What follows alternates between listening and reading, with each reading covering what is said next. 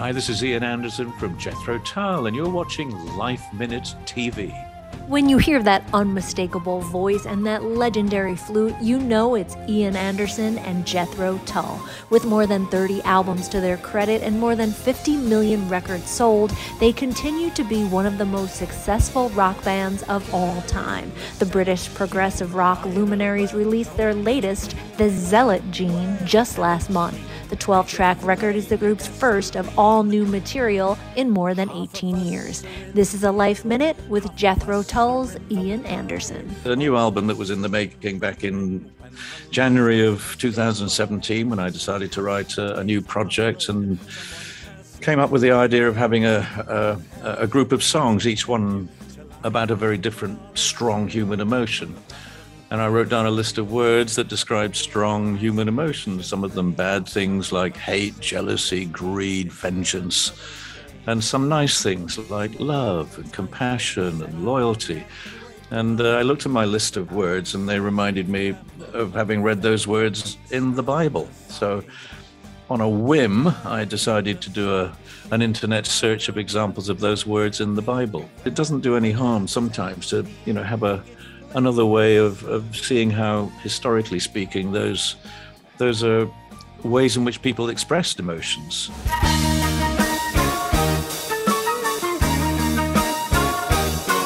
It's a look but don't touch song. It's about erotic love. There are a couple of other songs on the album that touch upon brotherly love, fraternal love, and spiritual love.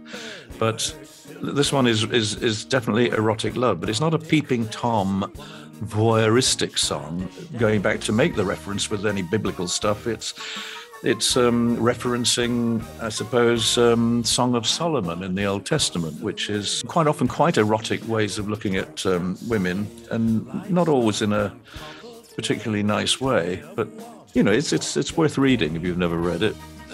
Even if you're like me, you're not a Christian or a religious in the sense of conventional organized religion, then there's always something to be learned and something to absorb from reading stuff, even if you don't believe it. I wrote all the music and all the lyrics back in January, February of 2017. I sent some demos to the band. A couple of weeks later, we got together for 5 days of rehearsal and 4 days of recording, and we recorded 7 tracks in that time because we'd rehearsed them carefully. We played them like we would play them live on stage in the studio, and that was 7 tracks.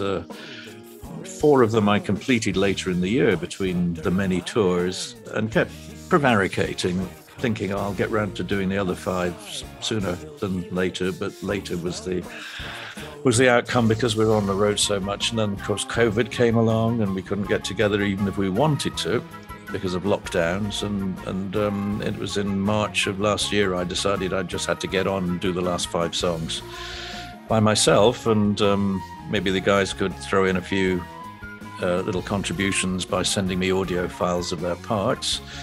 But I completed the album at home. So 5 of the songs have a rather more acoustic feel, which is probably a good thing for the album. A little bit more variety, a little bit more dynamic range. At just 8 years old, a young Ian Anderson started playing a plastic ukulele. I ordered this mail order item, which it looked like it was a real guitar. And when it arrived in the post, it was this tiny little plasticky thing. It was rubbish, and I'd saved up all my money to buy this damn thing, and it was really not playable. But I could play play a few chords on it. That was my starting point. I then got a beaten up old acoustic guitar, and strummed that for a while, and then got an electric guitar when I was about 16 or 17, and that was my main musical entree into performing, when I was in my late teenage years. But I gave up guitar when I then heard Eric Clapton and Jeff Beck and Jimmy Page and a bunch of guys who were way superior to me. I decided I should find something else to do, and for no particularly good reason, just said, I'll have that, pointing to a flute on the wall. I had no idea how to play, but that's what I attempted to do. I quite like the idea of being a musician, but being a pragmatist, there were other things that I thought I could do, and they would be perhaps equally satisfying, probably more likely to earn me a living, because music is always going to be a dangerous gamble. So I had a plan A, a plan B, and a plan C, and I was prepared, for failure. And so plan A was to be a professional police officer. Plan B was to be a music or a political journalist, writing for a newspaper.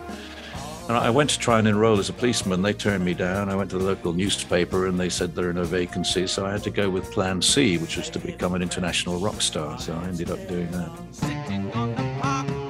With all his success and 54 years as a recording and performing musician, what does this legend consider his greatest feat? Waking up in the morning. That's good enough for me. If after all this time, I'm not just a survivor who made it past that dangerous watershed of 27 years old when Jimi Hendrix, who I didn't really know well, but he was a terrible loss. And I actually, 2 weeks before he died, we played on the same bill together. So having got past that, I think really waking up in the morning and being not only able to continue to perform and write and record music, but to be able to do it with, I hope, some vigor and enthusiasm, and that is in itself the great feeling of accomplishment. That I'm not a Formula One racing driver or a professional tennis player or a football player. Professional life would have been over really in my mid-30s.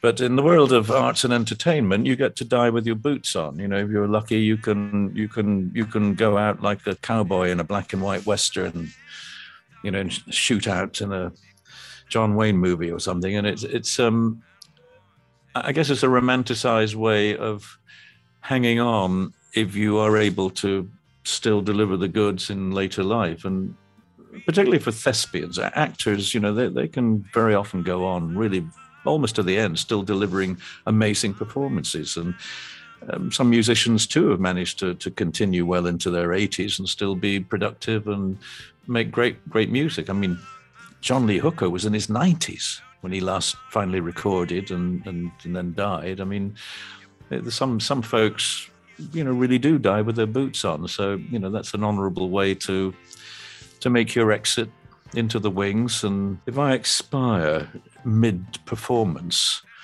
I would rather that it was close to the encore. If it happens in the second song, I'm going to have to give everybody their money back.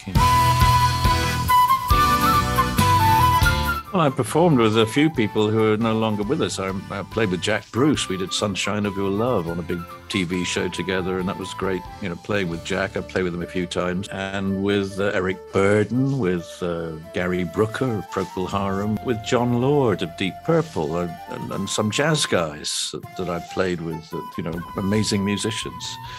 I mean, one of the most fun ones was a Christmas album I did a few years ago, which was a spoken word album.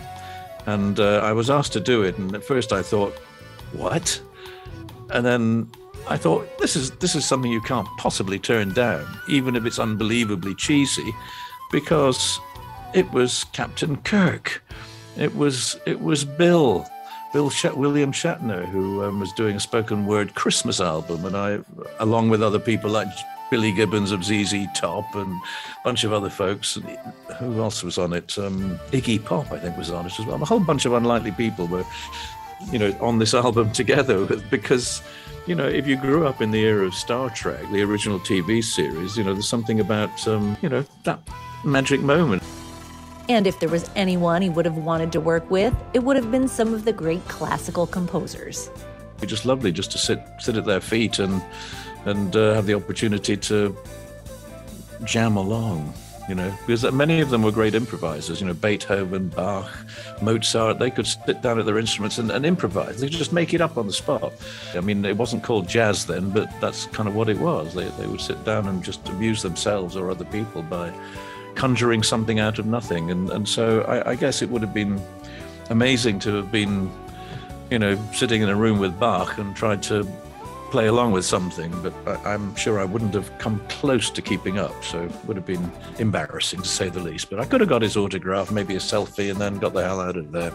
What attributes to their long-lasting career? The loyalty of the fans and the curiosity of new fans who perhaps are not really familiar with Jethro Tull, but just trying to catch up on what they missed out on because they weren't born back then. So Zeppelin, Hendrix, and all the great bands of the 60s and 70s, they are being discovered for the first time by a generation of teenagers who are listening to that as if it's new music, which of course to them it is.